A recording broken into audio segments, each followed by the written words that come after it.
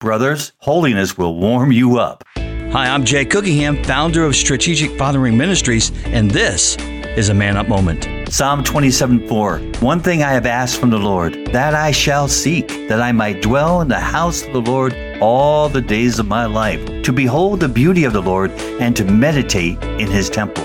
Man, I desire this type of desire. The psalmist is saying, one thing I prayed for, I also seek. The one thing my worship is centered on is you, God. So much so that I want to be with you always. I want to see your beauty. I want to meditate on you. I want to see what makes you, you. Doesn't that sound wonderful? To have that strong of a desire for God? No wonder author Nancy Lee DeMoss says this about holiness. True holiness isn't cold and deadening. It's warm and inviting. It's irresistible. Yes, holiness is warm and inviting because God is. He's warm and irresistible. So it's more than just choosing a life of holiness. It's choosing Him. The beauty of this is wonderful. A life of enjoying God through holiness is true freedom.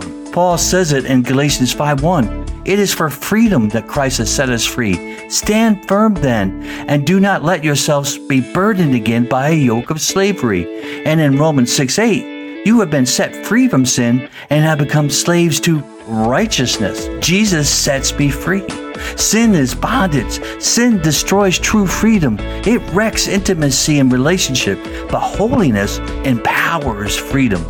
And not just freedom from something or freedom to do something, it's freedom to be like someone.